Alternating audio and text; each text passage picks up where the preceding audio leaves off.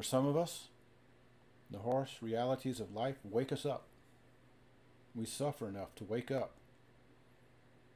Others keep on sleepwalking and never wake up.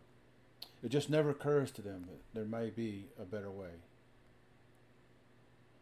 Even if you haven't been knocked around by life enough to wake you up, there is another way. It's through spirituality. But spirituality is not what you think it is. It's not about pious acts. Spirituality is about a willingness to listen and unlearn.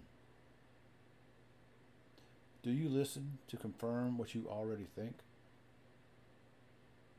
Or do you listen in order to discover something new? That's what's important. But it's almost impossible for people who are sleepwalking. Jesus was rejected for proclaiming the good news. It wasn't because the news was good, but because it was new. We hate new because new things are disturbing. We especially don't like new things when it involves change, or even more so if it means saying, I was wrong. Real faith is an openness to the truth, no matter what the consequences, no matter where it leads you.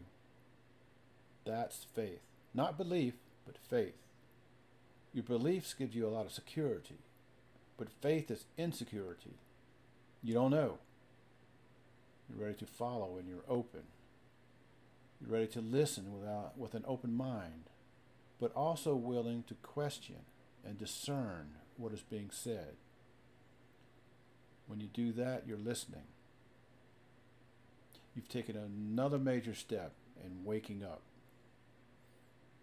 The first step was a readiness to admit that you don't want to wake up and that you don't want to be happy.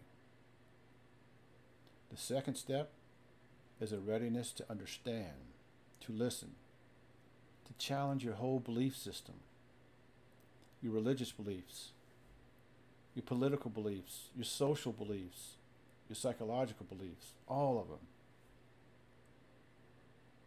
When you take on an idea that isn't yours, you're brainwashed. As a matter of fact, you'll be ready to die for this idea. The way to know if you've been brainwashed is when your ideas have been attacked and you feel shocked and you react with emotion. You're ready to die for an idea that never was yours in the first place. Terrorists and saints both take on an idea, swallow it whole, and are ready to die for it. It's hard to listen when you get emotional about an idea. Even when you don't get emotional, it's hard to listen. We're always listening from our programming, from our conditioning, from our hypnotic state. As Aquinas points out, information is received in the mode of the receiver. We all have our positions, and we listen from those positions. The most difficult thing in the world is to listen, to see, because we don't want to see. Do you think a capitalist wants to see what's good in a communist system? Do you think a communist wants to see what's good in the capitalist system? Do you think that a rich man wants to look at a poor man? We don't want to look, because if we do, we may change. We don't want to look, because if you look, you lose control of the life that you are so precariously holding on to. So in order to wake up, the one thing you need the most is not energy or strength or youthfulness or even great intelligence. The one thing you need most of all is a readiness to learn something new.